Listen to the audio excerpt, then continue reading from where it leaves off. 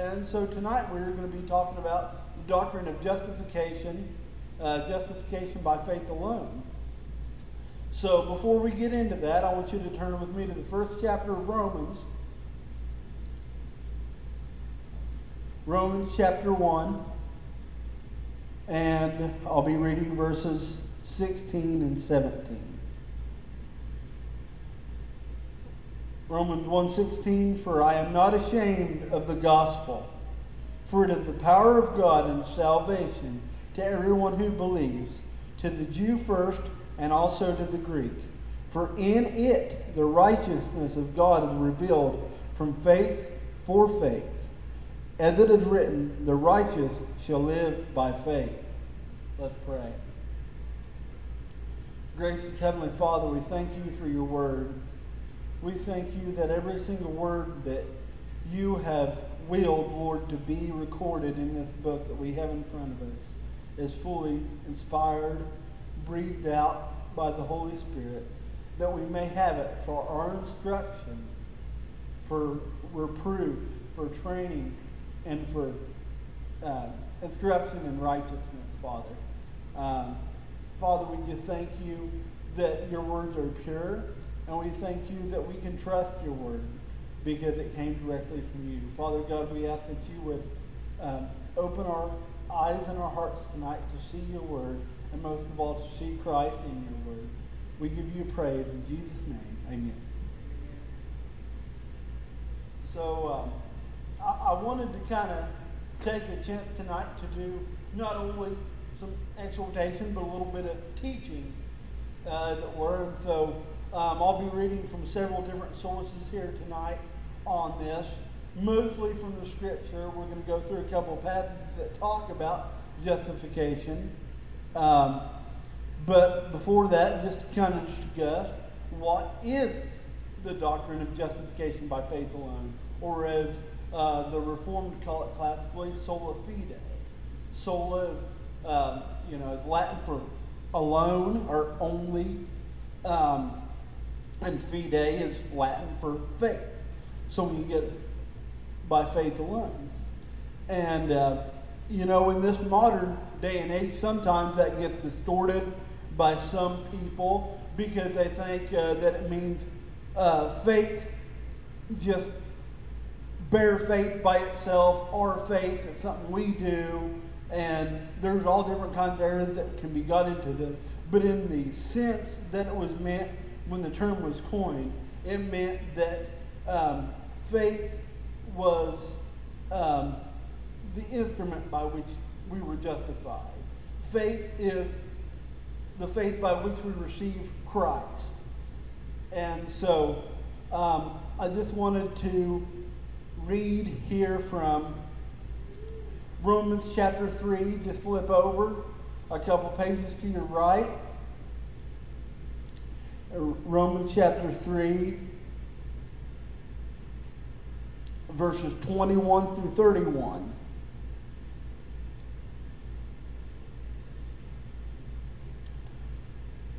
But now the righteousness of God has been manifested apart from the law. Although the law and the prophets bear witness to it, the righteousness of God through faith in Jesus Christ for all who believe. For there is no distinction, for all have sinned and fall short of the glory of God, and are justified by his grace as a gift through the redemption that is in Jesus Christ, whom God put forward as a propitiation by his blood to be received by faith. This was to show God's righteousness, because in his divine forbearance he had passed over former sins. It was to show his righteousness at the present time, so that he might be the just and the justifier of the one who has faith in Jesus. Then what becomes of our boasting? It is excluded. By what kind of law? By a law of works? No, but by the law of faith.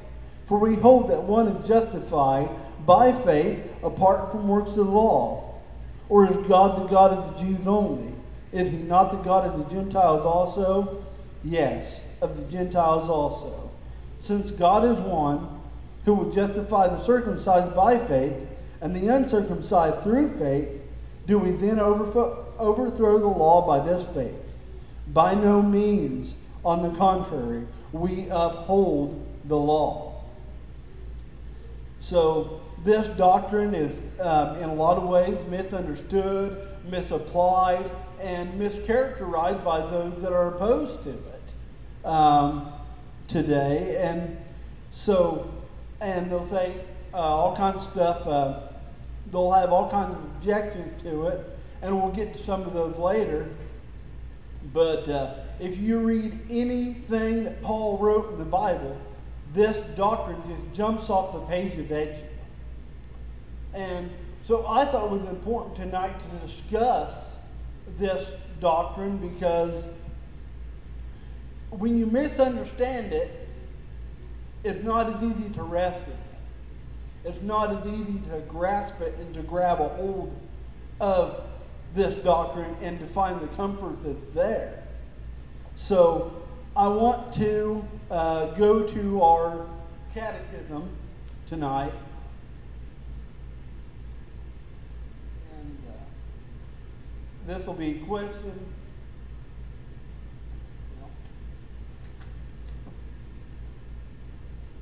question 35. What benefits do they that are effectually called partake of in this life? They that are effectually called do in this life partake of justification, adoption, sanctification, and the several benefits which in this life do either accompany or flow from them. So when I was sitting down originally and I was preparing something, I had planned to speak on sanctification. With my main topic, the one I had picked out, I was going to do kind of a study similar to this one on sanctification, because it is even more misunderstood and misapplied than justification. And as I was studying, and as I was attempting to do this, I realized that I needed to cover two more topics before I got to the subject of sanctification. Because if we delve into the topic of sanctification without having this rightly understood, we can get to some crazy views on sanctification quick, fast, and in a hurry. It's easy to mess up. And it was the primary reason for the Protestant Reformation. The verse that I read in the beginning was Romans 1, 16 and 17. And those were the two verses that, according to history, Martin Luther was pondering at the time that he had his breakthrough moment. His, I guess you could call it an epiphany. He had this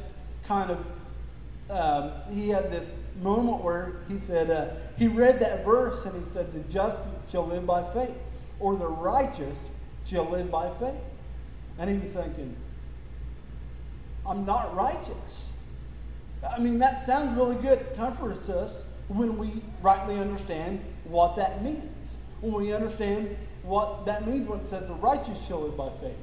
See, when Luther first read that, he read it over and over and over again, but it didn't have the power that it had once he grasped what it meant. He said, the righteous shall live by faith. I'm not righteous. You know, how can any man be just? I'm a sinner, you know. Luther was really kind of tortured by his faith for a long time. He was a Catholic monk, and if you know anything about monastic life, it's really rigorous. It's really tough. Especially back in that time, being an Augustinian monk, they had strict orders about what they were to do, how they were to live. And Luther took the monastic life very seriously. So, along with that monastic life came a rigorous study of the Scriptures, came a rigorous life of prayer, confession, penance, all the things that one does in the Catholic Church for their justification. And Luther grew really weary of that. He would,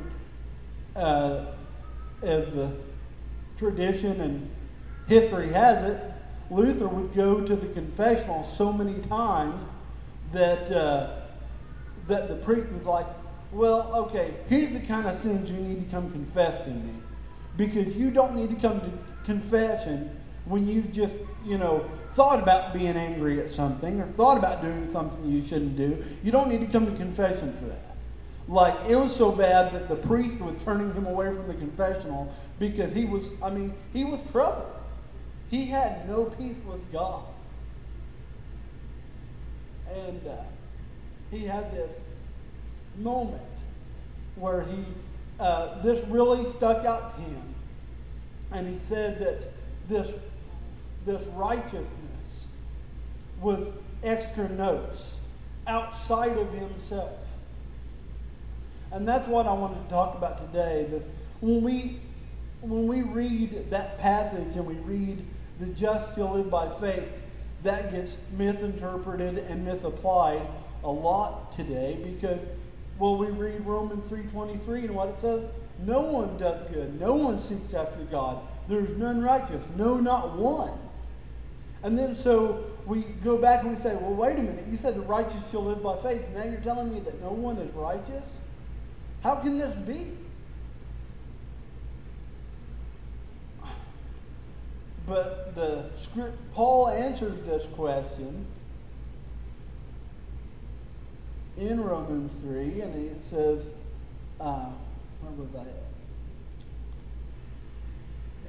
But the righteousness of God has been manifested apart from the law, and the prophets bear witness to it. The righteousness of God through faith in Jesus Christ for all who believe. For there is no distinction, for all have sinned and fall short of the glory of God, and are justified by his grace as a gift, through the redemption that is in Jesus Christ, whom God put forward as a propitiation by his blood to be received by faith. So Martin Luther was discovering these truths, and it opened up a whole new realm to him. He had, finally, when he understood this, when he grabbed a hold of this, he had peace with God that he couldn't find in the confession or the confessional booth. He couldn't find it in any of the penance he'd done. There's a story that goes that he went up to Rome, and they had this church there. It was called the Lateran Church. And in Catholic tradition and Catholic penance, you could go there, and they had what we called indulgences, and you could get so many indulgences by going up this set of stairs, and I'd be lying if I said I knew how many stairs were there, but it was several, quite a few, 90, it was a large flight of stairs. And if you went up these steps, these stone steps, on your knees, and said the Hail Marys, and you prayed, and you got all the way to the top, and you've done this would count for penance. Right. Every step, and said Hail Mary, and the next one you said an Our Father, and then then you got the next one, Rosary, and then the Lord's Prayer, and then you get to the top, and then supposedly, if you got to the top, you received your indulgence, you received your penance, something that said you're right with God. They would say, te absolvo, I absolve you. Your sins are paid for by you doing that. And Luther went there, and he got all the way to the top of the stairs, and he said all the prayers, and he stood up and he said, according to tradition, he stood up and he said, who knows if it is even true? And he walked back down, and he still had no peace with God. And the whole time he was climbing this, I can't wait to get to the top. I can't wait to stop feeling like this for my sins. But once he had this revelation from Scripture, once this Scripture made sense to him, he said, this is what this means. I've read it. I studied it. It's right there. And so he posted his 95 Theses on the Catholic Church door at Wittenberg, October 31st, 1517, and that began the Protestant Reformation. Just a little side story. Most people hear that he nailed his 95 Theses up to this Catholic Church door, and they think that it was some kind of like act of defiance. Like he was like, "I'll show you. I'll just take this." They always show him with this big old hammer, driving in these little bitty nails into a piece of paper or whatever, and nailing these things. But that really wasn't the case. It was probably more like tax, and at that time in the Roman Catholic Church, especially at university, if you had a theological topic you wanted to discuss or anything you wanted to bring before the university to have a forum about, that's where you posted it. The bulletin board. Yeah. It was like a bulletin board. So he wasn't like, "I'm going to show you, I'm going to nail this up here. That way everybody sees it." That was just where he did it. He was like, "Let's talk about these things." So Martin Luther wasn't a revolutionary. He was a reformer. He wanted to reform the church according to the Scripture. The saying goes, it's semper ecclesia reformanda est, which means always the church is always reforming, and that was according to the Word of God. And Martin Luther said, "Hey, we need to have a talk about this. You've got justification all wrong." And he took this before the church, and they said that he basically had justification wrong. And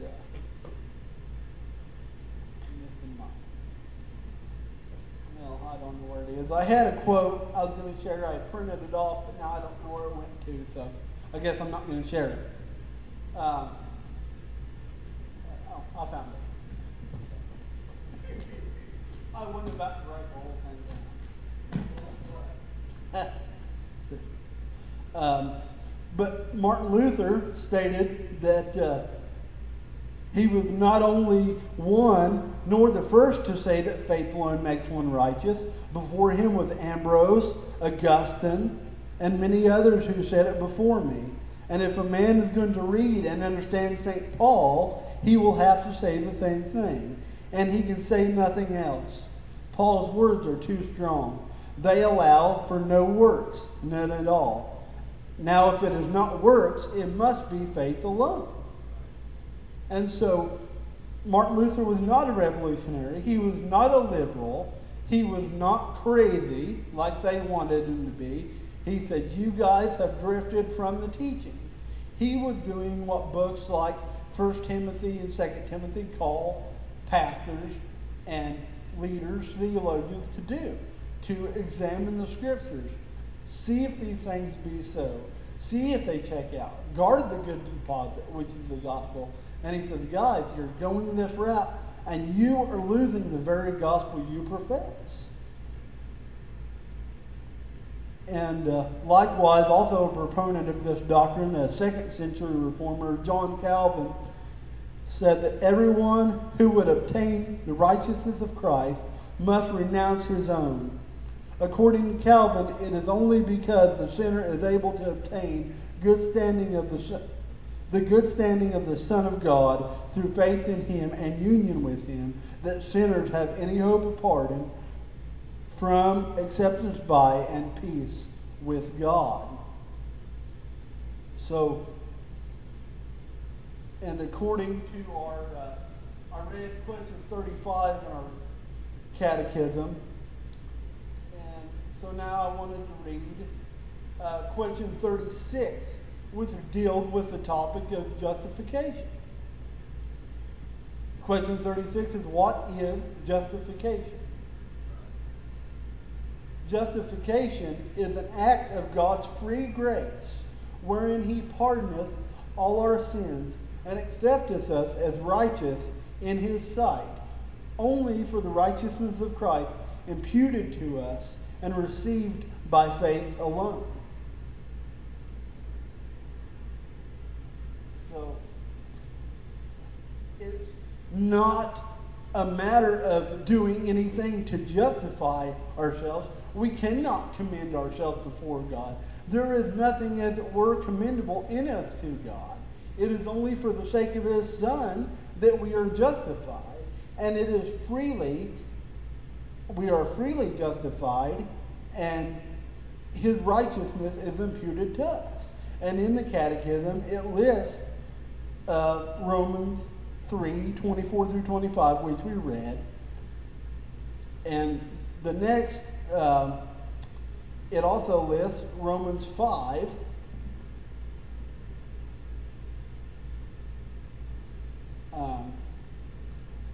And so I wanted to read here in Romans 5, starting in verse 1, therefore we have been justified by faith. Therefore, since we have been justified by faith, we have peace with God through our Lord Jesus Christ. Through him we have also obtained access by faith in his grace in which we stand, and we rejoice in the hope of the glory of God. Not only that, but we rejoice in our sufferings, knowing that suffering produces endurance, and endurance produces character, and character produces hope. And hope does not put us to shame, because God's love has been poured into our hearts through the Holy Spirit who has been given to us. For while we were weak at the right time, Christ died for the ungodly. For one will scarcely die for a righteous person, though perhaps for a good person one would dare even to die.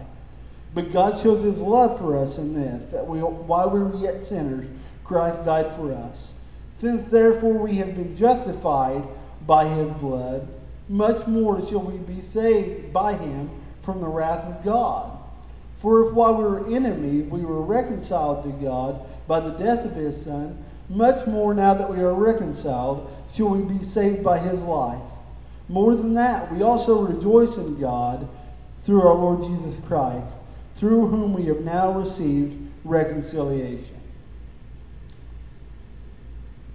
And that is the message of the gospel, is reconciliation. How is a sinner who has no righteousness in himself reconciled to a holy God? By faith in Christ.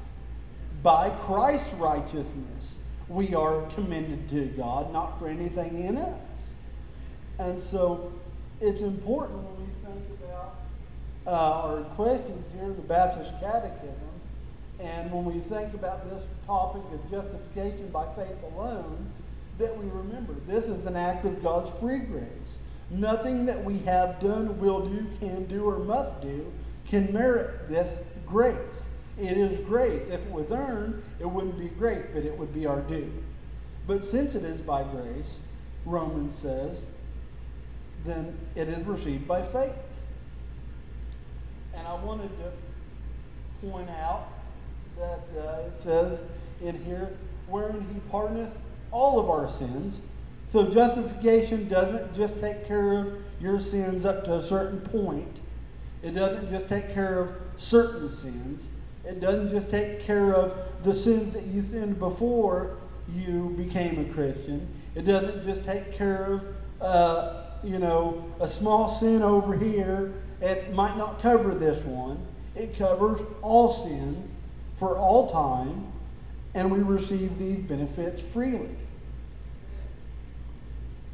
And accepteth us as righteous in his sight.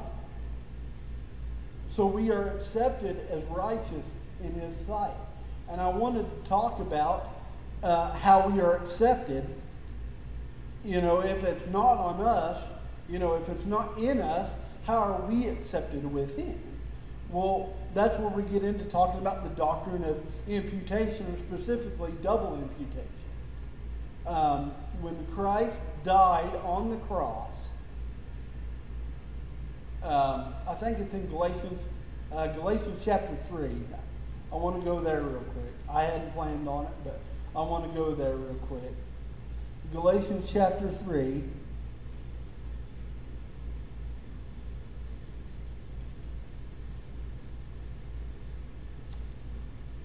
No, maybe not.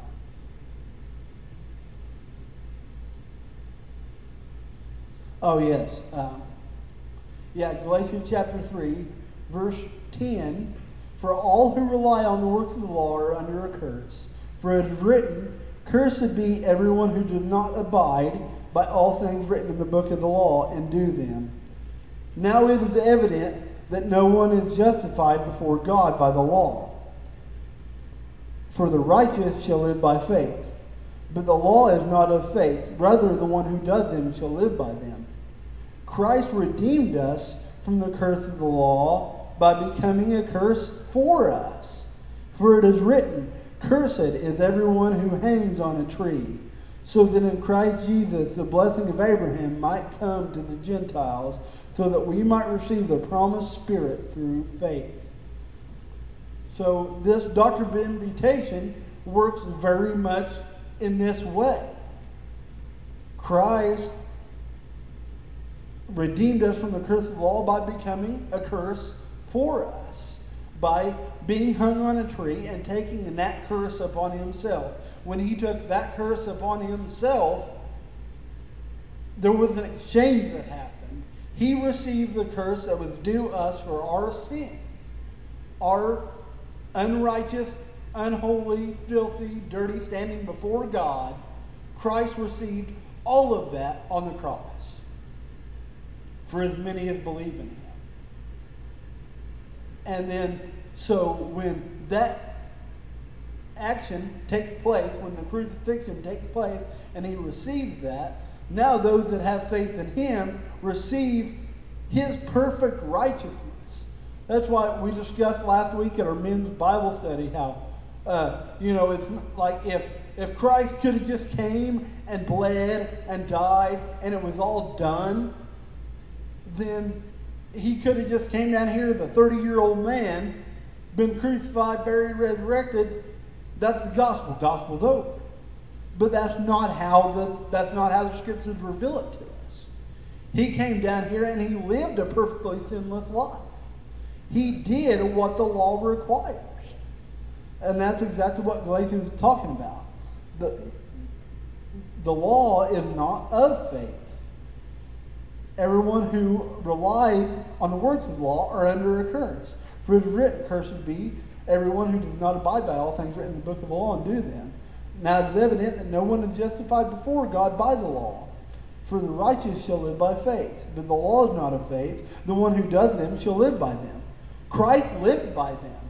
Christ did everything the law required. And that was for a purpose that he did that. So when we read about his life and ministry and his perfection, we can rejoice knowing that we've been redeemed and we've received that perfect righteousness by faith. And that's what I want to get to tonight with this doctrine, is to help you rest in Christ, to help you know that it is done. It is not something that we are still doing. Going back to Romans 5, just want to hit on a few points here. It says, therefore, since we have been justified by faith. Therefore, so I've always heard this principle for interpreting and dealing with the scriptures. When we see a therefore, we need to understand what the therefore is there for. We need to know what it's talking about. So when it says therefore, you need to pay attention, because it is either just told you something really important, or it's getting ready to tell you something really important. And in this case, it's a little bit of both. But what it says after that, therefore, since we have been justified by faith, we have peace with God through our Lord Jesus Christ. So this, we have been justified. This is a reality that has already happened to us. We are not being justified. Justification is what they call a static reality. It's stationary. It happens in the past. There's nothing more that you can do to justify yourself before God. And that's why I thought it was important to talk about this before I dug into sanctification. Because sanctification is not a static reality. It occurs through the rest of your life. Sanctification is the Christian life. Well, it's twofold. Because there's a positional sanctification, and there's, where Christ has, Christ has reconciled you to God, so you are set apart as holy by the righteousness of Christ. And then there's that progressive sanctification where we'll talk about here in a little bit in Romans 8, time permitting, about how we are being conformed to the image of Christ's perfect righteousness, but we're not there yet. If not, so sanctification is an ongoing reality. Justification for the Christian is a reality that doesn't change, a reality that can't change, because to be justified, it's a legal term. It is what they call a forensic term. This doctrine is referred to as forensic justification, which means that this is the action by where God declares us to be righteous. Not that he infuses any righteousness into us, but that he declares us righteous based on the merits of Christ. And since Christ's righteousness does not change, and if that righteousness is imputed to us, then by definition, the righteousness that's been imputed to us doesn't change. Because Christ is God. God is immutable. And so when you understand this, it sets you up better to view a doctrine like sanctification, even your progressive sanctification. Because you realize that now your entire Christian life doesn't come from within you. As Martin Luther said, it is a righteousness that is extra nos, outside of you. So everything in your Christian life, your sanctification, all this other stuff, flows out of that union that you now have with Christ.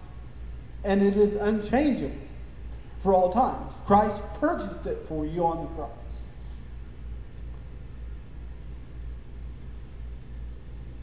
And so it's therefore we've been justified by faith. We have peace with God. We presently have this peace with God since we've been justified by faith in Christ. We can have this perfect peace because we have Christ's righteousness.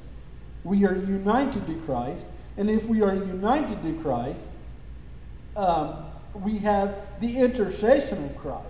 We sing. It makes me think. We sing that song, "Before the throne of God above," and it says, "Before the throne of God above, I have a strong and a perfect peace, a great high priest whose name is love, whoever lives and pleads for me." And so that is where our peace comes from. Because we have the righteousness of Christ. We have the intercession of Christ.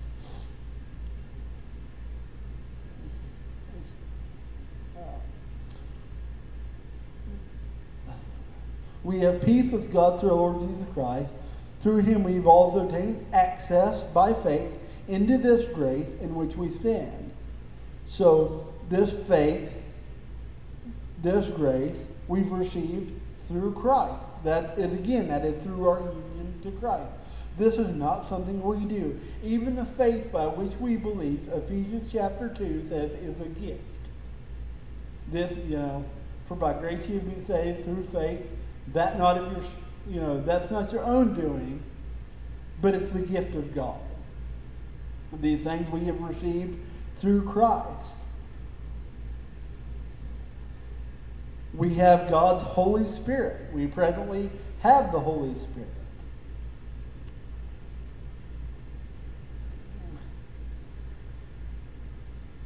For while we were weak at the right time, Christ died for the ungodly.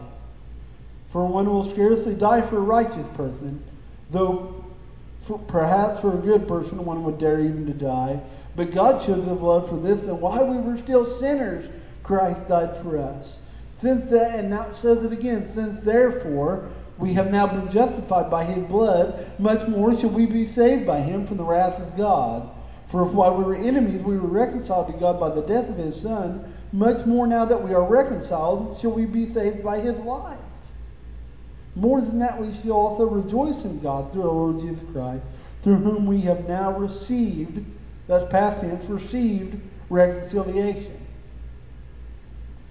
So it says that it's based on nothing in us. We were sinners, dead in our trespasses, deserving of condemnation. But even in that, God shows his love for us, that is, for those that are redeemed by his blood. It's personal. It's not a possibility. So many people, and that's another place where justification goes off the rails today, is when people think that this is something that we're doing. That, oh yes, we can receive all these things through Christ, but first I've got to. No, this is personal. This is something that God has shown his love for us, that while we were yet sinners, Christ died for us.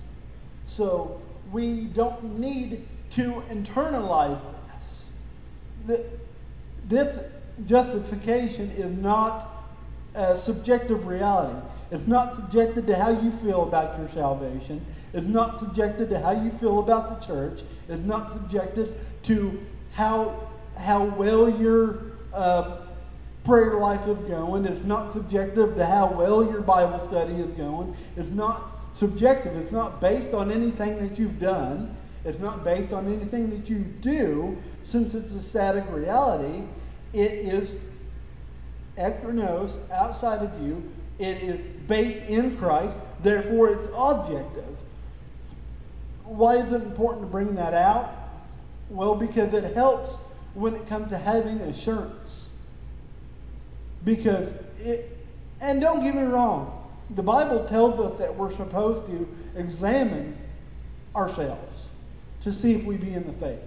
To go to Scripture and examine our life and see if it's true that we are indeed in the faith. Because self-deception is a real possibility. It is. But the problem that so many people have is they start looking at sanctification as the reality that we need to gauge our standing in Christ by. Not our positional sanctification, because that flows directly out of justification. And if you have an improper view of justification, you by necessity have an improper view of positional sanctification. So then you are looking at your good works, and you're thinking, oh, I've done this more than I wish I had, or I've not done this as well as I wish I had. And you start looking internally for those signs of your justification. You internalize your entire faith, and you try to live inside of yourself. And most of the time, if you internalize it and it doesn't upset your view of yourself, if it doesn't make you question, if your whole idea of your salvation is all internalized and it doesn't make you question some things, you might have a wrong view of salvation altogether. But just because you feel that way doesn't always mean that you should question your salvation. Because when you look, when you're saying, oh, well, if it's something as simple as, we know that Christians pray, Christians read the Bible, Christians do this, Christians, they witness. But you might go through a spell where you're struggling with that kind of stuff. And you might be tempted to internalize and say, well, I'm not witnessing, I'm not reading my Bible, I'm not praying, I don't even know if I'm saved. Well, that's, and don't get me wrong, there's cause for concern there. You should definitely pray about it. Because, if you're having trouble doing those things, and you realize that may be the Holy Spirit convicting you and saying, hey, you need to be doing these things, you're not doing these things, what's the deal? But when we look solely to our fruit, solely to what lies inside of us, it can disrupt our confidence in Christ. That's why we are to place the entirety of our confidence in our salvation in Christ, because we are united to Him, and everything that we do in the Christian life flows from our union to Him.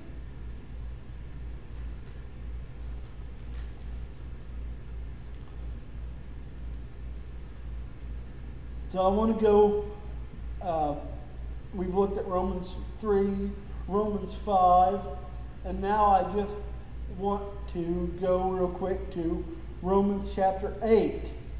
And we're going to go to the last parts of Romans chapter 8. And this is what is usually called by theologians the golden chain of redemption. We'll remember back to question 35 that it's because of the calling of God that these benefits are ours in Christ. So Romans 8, starting at verse 28, so then we know that for those who love God, all things work together for good, for those who are called according to His purpose.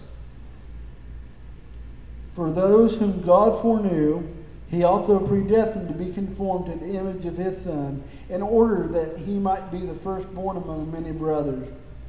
And to those whom He predestined, He also called. To those whom He called, He also justified. To those whom He justified, He also glorified. So, and that's exactly what the Catechism is saying right there. Because He has called us, these benefits have been applied to us through Christ. And if He's done the one, if justification is that static reality that is imputed to you, then you can have full confidence in glorification. You can have confidence in adoption because you have been reconciled to the Father through the Son. You can have confidence that one day you'll be glorified. When we go to be with Him, we'll see Him as He is and we'll be like Him, the Word of God says. And so because of this unchanging reality of justification, we can have confidence that everything else He's done, He's going to do. Our salvation, our assurance of salvation, lies entirely in Christ.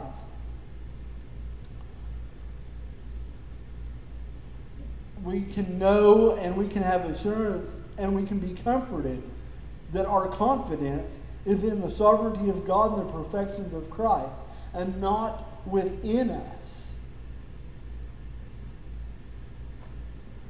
I just wanted to bring these things out tonight because we have a problem in our day and age with people think that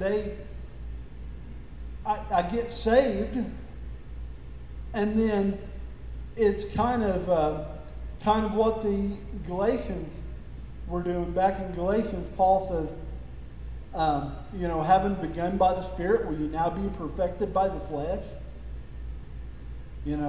So because the Judaizers, see, I'm preaching in Galatians and I didn't even know it. The Judaizers, they wouldn't have said that we don't need Christ or we don't need the death, burial, resurrection of Christ, but they would have said, no, we have faith in Jesus, but now that we're in Christ, we do these other things. We do, the ceremonial washings, we do circumcision, we keep the ceremonial laws, and so God's going to justify us. And now we've got to sanctify ourselves. Now we've got to keep ourselves. So everybody has it pretty easy. I get in by faith alone. I'm in the club. I'm in the tent. I'm redeemed. But now I've got to do something to stay there. And nothing can rob your assurance and nothing can take your eyes off of Christ faster than thinking that there's something you've got to do. Because if you really have the Spirit of God, which even born-again, Spirit-filled Christians can fall into this error of thinking that they have to do it all by themselves. That, or even that, well, God will help me, but it's mostly up to me. And I so justifies you freely in their mind. Yeah. But they don't stay justified. They have to do good works to stay justified. Right. Which is basically going back towards the view that Luther was, because the Roman Catholics, I hear so many people say, well, they believe in salvation by works. Well, no, they believe in, they would say that we believe in justification by faith. But their issue is, their main issue is that they don't tie all of it back to being justified by the blood of Christ. Well, I can be justified by the blood of Christ, but now I need to keep being justified by the blood of Christ by drinking the cup and eating the body and going to confession and saying the Hail Marys. And, there are many good Catholics today that don't believe they've got to do all that. They do that because that's part of their religion, and that's how they feel that they are honoring God. But the Council of Trent, in the 6th session of the Council of Trent, justification by faith alone was anathematized. They said, anyone who would say that man is justified by faith alone, apart from anything that he can do, or something to that effect, I don't have it written down, let him be anathema, which is the same word that Paul uses in Galatians. Let him be cursed. Paul says clearly that we're not justified by the Works of the law. And so, I actually wanted to take you, I guess before we wrap up tonight, wanted to take you to a common objection to this doctrine that I've actually had many people bring up.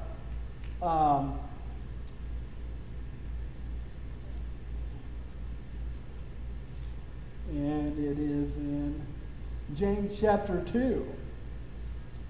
And I just want to address this because I hear this argument a lot. Well, James chapter 2 says, you're not justified by faith alone, so there you go, you're a heretic. So we need to look at the context of the claim that they're making. It says, we'll go ahead and start in verse 14. What good is it, my brothers, if someone says he has faith but does not have works? Can that faith save him? If a brother or sister is poorly clothed and lacking in daily food, and one says to them, go in peace, be warmed and filled, without giving them the things needed for the body, what good is that? So also faith by itself does not have works. So also faith by itself, if it does not have works, is dead. But someone will say, you have faith and I have works. Show me your faith apart from your works, and I'll show you my faith by my works. You believe that God is one, you do well. Even the demons believe and shudder. Do you want to be shown, you foolish person, that faith apart from works is useless? Was not Abraham our father justified by works when he offered up his son Isaac on the altar? You see that faith was active along with his works, and faith was completed by his works. And the scripture was fulfilled that says, Abraham believed God, and it was counted to him as righteousness. And he was called a friend of God. You see that a person is justified by works and not by faith alone. We're right there, the Roman Catholic or any other, even Jehovah's Witness, the Mormons all believe like this, and they would say, see, that shoots Martin Luther in the foot, because man is not justified by faith alone. Well, as a matter of fact, I had one guy tell me one time, that's the only time faith alone appears in the whole Bible. And it says we're not justified by faith alone. Well, they're misreading this text. They're mishandling it. A person is not shown, this is a note from the Reformation Study Bible. A person is not shown to be just by the mere profession of faith or by having a faith that remains alone, never producing any good works. The validity of one's profession is evident to other people only by what one does. None of our deeds are worthy of ultimate justification in the sight of God. Only the merit of Christ avails for that kind of justification, for that declaration of righteousness in His sight. Only by trusting in Christ alone can we be declared righteous in the sight of God. Here James attacks all forms of antinomianism, that's anti-law. Antinomianism is being against the law, is literally what it means. It's a Greek word. That seek to have Jesus as Savior without embracing Him as Lord. Just as Paul demonstrated that trusting in one's own works is deadly. So James teaches that resting on empty or dead faith is deadly. So we hold these two truths in tandem, and we say, we are really justified by faith alone. But I think it's often attributed to Martin Luther that said, faith, we're justified by faith alone, but that faith that saves does not remain alone. And so that's the answer that you can give to people when you get that question, because if you do any kind of defending the faith, you will get that question. Well, James chapter 2 says we're not justified by faith alone. What do you do with that? Well, just as works are useless without faith, they said, actually, and works without faith is sin because you're trying to commend yourself to God. Whatever does not proceed from faith is a sin. So if you're doing the work thinking that you'll commend yourself before God, then you're in sin that way. So when somebody approaches you with James as a proof text for why Protestants are wrong, you can say, no, that's just combating the equal but opposite error of salvation by works. It's saying, you can't have one without the other, but it is not saying that we could ever attain by our works on our own. And if you keep reading that passage, as we did, we read through it, you're going to see that, well, he wasn't talking about me commending myself to God by my works. Explain to them what commending yourself. Okay. That's an archaic term. Okay. Commending yourself to God, it means that nobody in the world, no matter how many good works they've done, they will not stand before God on the last day. And when God looks at them and they stand before His judgment throne, He'll not say to them, well, why should I let you in? And they say, well, let me tell you, I donated to every charity I could. I clothed the poor. I fed the hungry. I took in the widows and the orphans. And I done all this. Well, what have you done with my son Jesus? If that answer is, well, what about Jesus? What was that?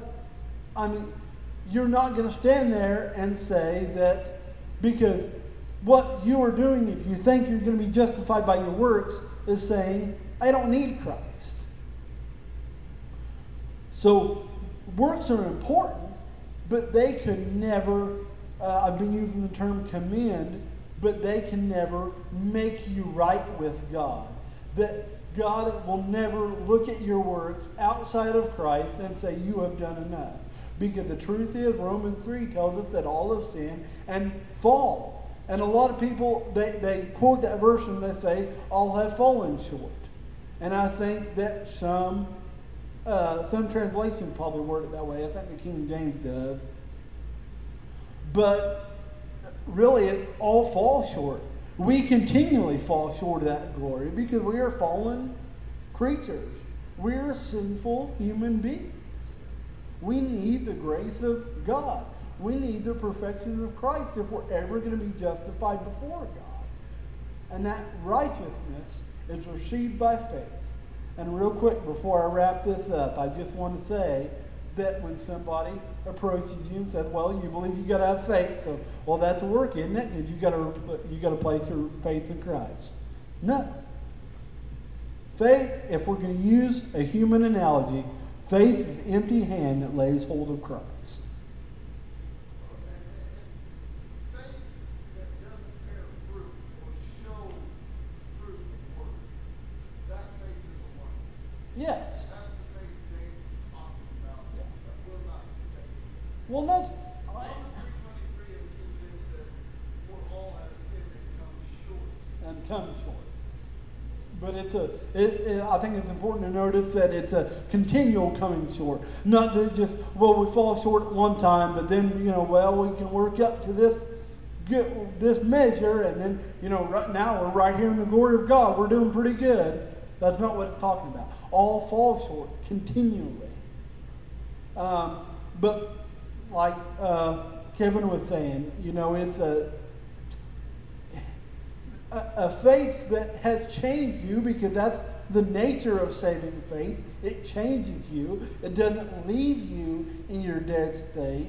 It doesn't leave you spiritually dead and not knowing Christ. It brings Christ alive in you by faith. And through that faith, through that union to Him, we naturally want to do what His, this, I think it's in 1 John, it talks about, if we know that we love Him because we keep His commandments and they are not burdensome. When you're in Christ, when you're united to Christ by faith, you naturally do what is required of you by Christ. You'll want to do good to your neighbor, love your neighbor. And that's what it said. What kind of person looks at that law of God and says, well, I don't want to do that. I don't want to love my neighbor. Now, nobody does that perfectly. I'll just say that. Nobody ever perfectly loves your neighbor as yourself. Nobody perfectly loves God with all their heart, mind, soul, and strength. But we surely wouldn't say, oh, well, man, I've been saved by grace through faith in Christ, but man, I feel like going over here and worshiping idols.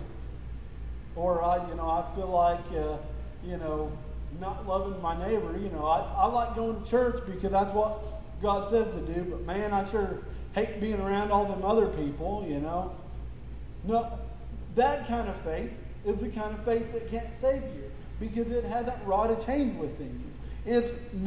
You are not possessing, laying hold of Christ by faith, if that's the kind of faith that you think I have. It's not a mere mental assent where I believe, where I just, I pay a mental homage to these facts that, okay, Christ died, He was buried, rose again the third day, and now I'm justified, so now I'm good, and it doesn't matter what I do with my life. It doesn't matter if I serve Jesus. It doesn't matter if I'm a disciple of Jesus, because, hey, I'm justified. That kind of faith is alone. It has no works. It shows no fruit. It shows no evidence of the fact that your life has been changed by Christ. But a life that has been justified and is being sanctified and will be glorified shows that fruit of you coming and loving and serving Christ and His people. And this is all of that flows from your union to Him, and that's why it's not burdensome to you.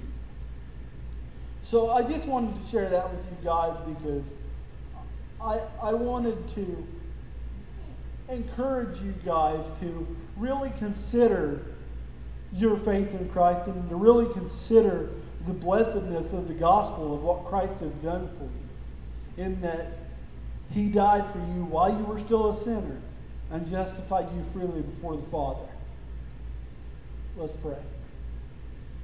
Gracious Father, we thank You for the truth of Your word, and we thank You for the blood of Your Son, Jesus Christ, who has commended us before You. Lord, for His perfect life, His obedience to the law, the works that I can never attain to, the things that I can never do, He has purchased for me by His blood. And Father, we thank You for the peace that You have brought to us in your Son, that we may know you and love you. Father, we just pray that as we live out of our union with Christ, and as we rest in Christ, and as we cherish and we treasure Christ, that you would guide our hearts in love for those that you placed around us, that you would place a fire in us to share the gospel and to see others come to know this Jesus who has done us so much for us. We give you this praise in Jesus' name. Amen.